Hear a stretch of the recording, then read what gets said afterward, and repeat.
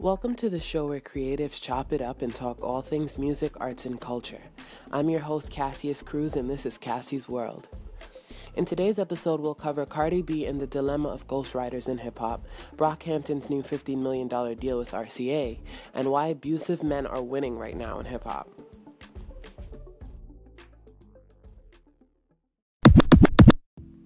Welcome to Cassie's World. So if you've been on the internet in the last few days, you'd know that a lot of controversy came with the release of Cardi B's latest single, Be Careful, when someone on Twitter brought attention to a video of an artist named Pardison Fontaine, aka Party, rapping the lyrics to Be Careful to the same exact beat over a year ago on Instagram. Now, it was found out that he's actually credited on the track through his songwriting moniker, Jordan Thorpe, and Cardi B responded to these discoveries through a tweet on Twitter where she basically gloated that her and Pardison are both making money off the track, so why are you mad? Now look, ghostwriting is a thing in hip-hop. It has been forever, and it's never going to stop. As long as there's a market for ghostwriting, I'm pretty sure there's going to be ghostwriting. And even, two of our hip-hop Cash King CEOs, Dr. Dre and Love, formerly known as Diddy, are known to have ghostwriters. Kanye West is also said to have made use of ghostwriters on multiple occasions. And I think the discrepancy comes in when we're talking about corporate hip-hop or we're talking about street hip-hop. Corporate hip-hop is about production, product. And I think it's more akin to pop music. It's the status quo in pop music to have multiple writers on a song, and I think the difference is that we're open about it, which is why I think this sort of kind of openness about the Cardi situation is a step in the right direction.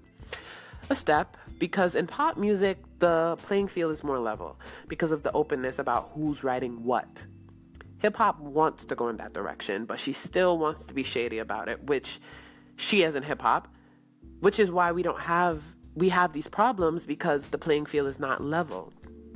It's unfair to put an artist who is writing all their material up against an artist who isn't, and compare their bodies of work as if it's equal in some way.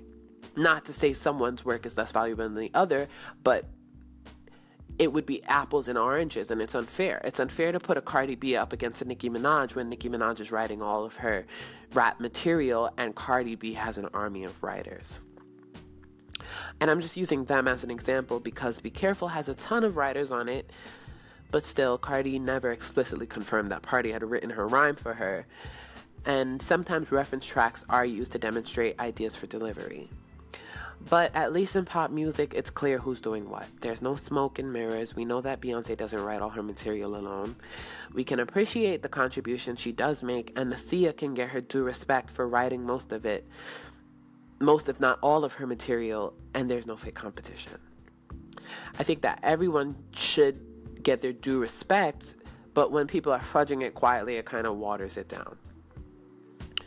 People should be credited for what they've done, and I think we can go from there. I think we can appreciate art more once it was coming from an honest place to begin with. I think the ghost and mirrors and the low-keyness of it leaves a lot of things open to a lot of resentment and a lot of gossip. And I think those two things should have no space in a creative industry, because it stifles creativity and it makes things not about art anymore, and things start to become about politics. And I think people should have the creative freedom to collaborate, whether it's on raps or whatever, because why should singing music get to be collaborative and get to be so great because so many great minds came together to make it, and we have to force rap to stay in this little box where it doesn't get to do that? And this is with all due respect to the roots of hip-hop. I know the roots of hip-hop. I know where, but hip-hop has a different place in the world than it had before. I think a lot of it is the same, but I think it's grown past the point where it needs to be about, it's not on a street level where it's like you have to prove yourself. And I think that's a level of it, but I think it's more than that. So it doesn't negate that part of it, but we still need to make room for other approaches to the art form. And what if what if Kanye West didn't use, other writers or, or Dr. Dre or, so many people, I'm pretty sure there are much more. And honestly, a lot of our favorite rappers make a lot of money off of ghostwriting for other people, so that's another reason why it's never going to stop, because all of the guys that you guys are championing and guys and girls that you guys are championing for writing all their raps are also making money writing everyone else's raps. So let's just say it when we do it.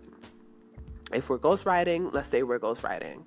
If we're collaborating on a rap, let's say we're collaborating on a rap. And when I say ghostwriting and collaborating, I'm not talking about one line here and there, because honestly, in the industry, one line can get you a writing credit. A word switch can get you a writing credit. Having 10 people on a song, may mean that 10 people are in the studio and they might have all been throwing ideas out, for the sequencing of things and, where this should go and maybe say this, maybe say that. But, that one or two people may have actually written the bulk of it, But when we're talking about someone actually making substantial contributions to work, I think that needs to be more open, and I think it needs to be more honest. And, we need to be unapologetic about it. I feel like in hip hop, there is so much people get away with. So I don't think everybody should be so scared of that. There are so much people out here who don't have any lyrical prowess on their own anyway. So, and they, they're on the charts, but that's another story.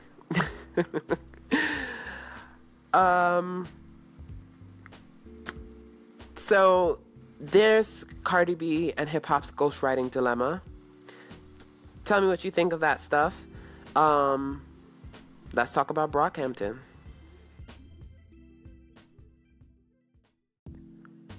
Brockhampton's deal with RCA Records was announced Friday, and it's worth more than $15 million for 6 albums over 3 years, according to sources at major labels. I have 2 angles about this, because on one hand, while it signals recovery in the industry in terms of how much labels are making and how much they're willing to allocate to artists, on the other hand, I also want to know why Brockhampton felt like they needed to sign. So let's play with the latter first. When I first heard the news, I sort of felt about it. Not that I don't think Brockhampton deserves that contract, and not that I don't think they deserve $15 million, but I'd like to think that they were well on their way to making that kind of money themselves. In fact, their contract reportedly doesn't even include touring and merchandise, which means that the label has so much faith in Brockhampton that they're only taking a cut of the streaming and sales money. This also could have something to do with the fact that Brockhampton is 15 members strong, so RCA expected them to be a gift that keeps on giving of sorts. The deal is very indicative of this recent turn in the industry of a flood the market business model, which as we've seen, Brockhampton is very capable of. Their deal spans, once again, 3 years and 6 albums, and I presume that means that the label is expecting 2 projects from them a year, which in terms of full-length LPs is only now becoming common, but I'm not sure how much this really benefits Brockhampton. I see the benefit for the label, I'm not sure I'm seeing it for Brockhampton. Kevin tweeted, and I quote, "Nothing changes, we still in this living room making songs, making out, and all of that. RCA just gonna help us push this gay agenda." Now, I'm all for pushing a gay agenda, but couldn't we have kept all our streaming revenue and went to a reputable PR firm for the marketing power that we need, that we're looking for at a label? I think that Brockhampton has thus far done all the work themselves and have gained more attention than lots of major label artists, and I think they can sell out shows and they can book festivals and all types of venues, and so it really does leave me to wonder how much the label can do for them that they can't do on their own, or at least that they aren't well on their way to doing on their own within the next year or 2, while keeping more of the profit. And I feel like if the big dogs are telling you that your machine is already working, then why hand it over to them? Especially when you can easily do most of your work, especially when you do easily do most of your work in-house and have built yourselves up enough to have more resources to do even more. And I think that if a Chance the Rapper can propel himself to the Grammys indie style and achieve mainstream notoriety, I think Brockhampton could do it 15 times over. The other side of this is that this does signal some good trends for artists coming into the industry now, because, now that streaming has become a stable foundation for everything, the majors are less scared of spending money than they were in the aughts and the early 2010s. So this means that we can now hope to see more innovation come from major label artists, because being different undeniably works now. Cookie cutter is on its way out, if you ask me, with the democratization that the internet has brought to how we consume music. I don't have to listen to what's on the radio. I don't have to listen to what's on MTV. I don't have to listen to what's on VH1, BT, whatever. I can turn it off and I can go listen to what I want within seconds. So that leaves more space for diversity. And I think also with Spotify going public now, major labels can expect lots more cash coming their way. So I guess the industry is starting to find its footing again, after piracy kind of came and shook the table. And I think that, I think it signals some good stuff too. Cheers to that. But all in all, congrats to Brockhampton. These are just my thoughts, and I trust that they've made the best decision for themselves. And as long as they keep giving us the amazing music, I got no beef. Make your money, do your thing.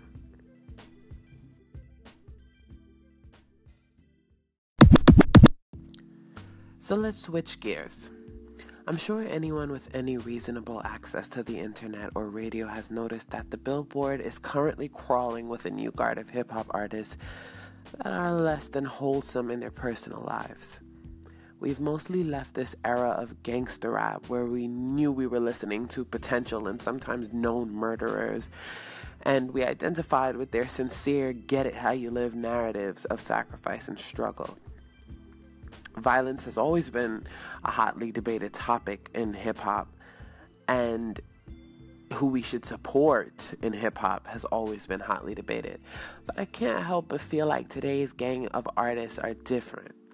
These artists are unapologetic serial abusers ranging from verbal to physical and sexual, at the same time as they are having chart success, releasing successful projects.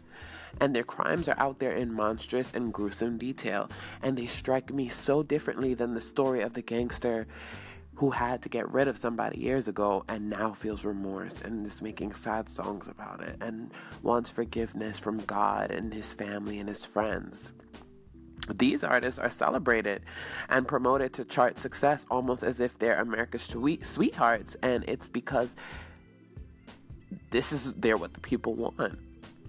And I wonder, why are people okay with it?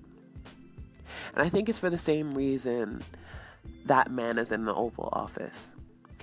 It's a resistance and a backlash to our recent movements of social responsibility and wokeness. And I think for many people it feels liberating, it feels liberating to the socially lazy general public to deviate from the refined, finely packaged messages that are now popular. The messages of acceptance and thinking about other people. Another angle is that in a clicks are king internet-driven industry, whoever can get the most press wins. So we end up exalting the wildest, most deviant personalities because they drive traffic and bring in coins to the media. And algorithms on social platforms then work in favor of these artists and push them even more. I think another thing to consider is that children have more access than ever to these artists. And most of their fans who are driving the streaming numbers up are no older than 15. It's an invisible market that's hard to see because, of course, kids aren't at the shows because, for the most part, they're too young, and especially for the type of venues that are willing to host artists of their casts. And I think although kids are a lot more smarter these days than even around 20 years ago when I was born, children don't have much of a grasp on social responsibility, if any, and just want to hear their favorite songs. And a lot of this really reminds me of like emo and punk waves. I feel like those genres were largely not driven by adults in terms of who's listening. More so emo than like punk. But what can we do now? I think it's important to send the message that you can't just openly abuse people or abuse people at all and be a successful millionaire. And while that hasn't been true, unfortunately, in entertainment or any industry, I think it needs to become true. And I think that is what powers things like the Me Too movement. But the music industry hasn't really had its Me Too movement, and I think it needs to have a Me Too movement. I think Kesha opened a door for a lot of those things, but if you notice, a lot of the industry was very quiet about that, and a lot of people were not at her side, and even the people who were at her side were very timid. So I think the music industry still has a ways to go in terms of holding abusers accountable. I think it's very much rigged in favor of the abusers, just like Hollywood is. But I think that Hollywood, I don't know, they just had a breaking point, and I think the music industry needs to have a breaking point like that. We need to hold these abusers responsible for their actions. And I think the adults in the industry and the people in control need to not be afraid to stay out of a trend for the sake of being socially responsible and sending the right messages instead of the messages that make money. And of course, some things can be helped, but if top writers and program directors can refuse to review and support certain artists that are morally unjust, I think we can at least put a cap on how far they can go without cleaning up their act. And it's less about punishing them and more about not pushing those images to the masses for them to think it's acceptable, for the kids to think it's acceptable, for artists who are coming up to think that that's okay. Some of these artists think that this is what people want from them, and it's not okay. And I think that some might argue that it's very hard in art to stay in the moral clear when you're navigating the swaths of musicians that come and go. And I definitely don't want music to become a super sterile environment, because that's really not the point. That really, art comes from dirt, art comes from dirty things, art comes from all kinds of emotions, so I don't want it to become a sterile place. But the point is that there should be some standards. And as people in the industry who are passionate about music and culture, I think we need to step up to the plate and curate more responsibly. All right. That's it for this episode. Let me know what you guys think. Connect with me on Twitter at Cruel Cassius. And I'll see you next time. This has been Cassie's World. Ciao.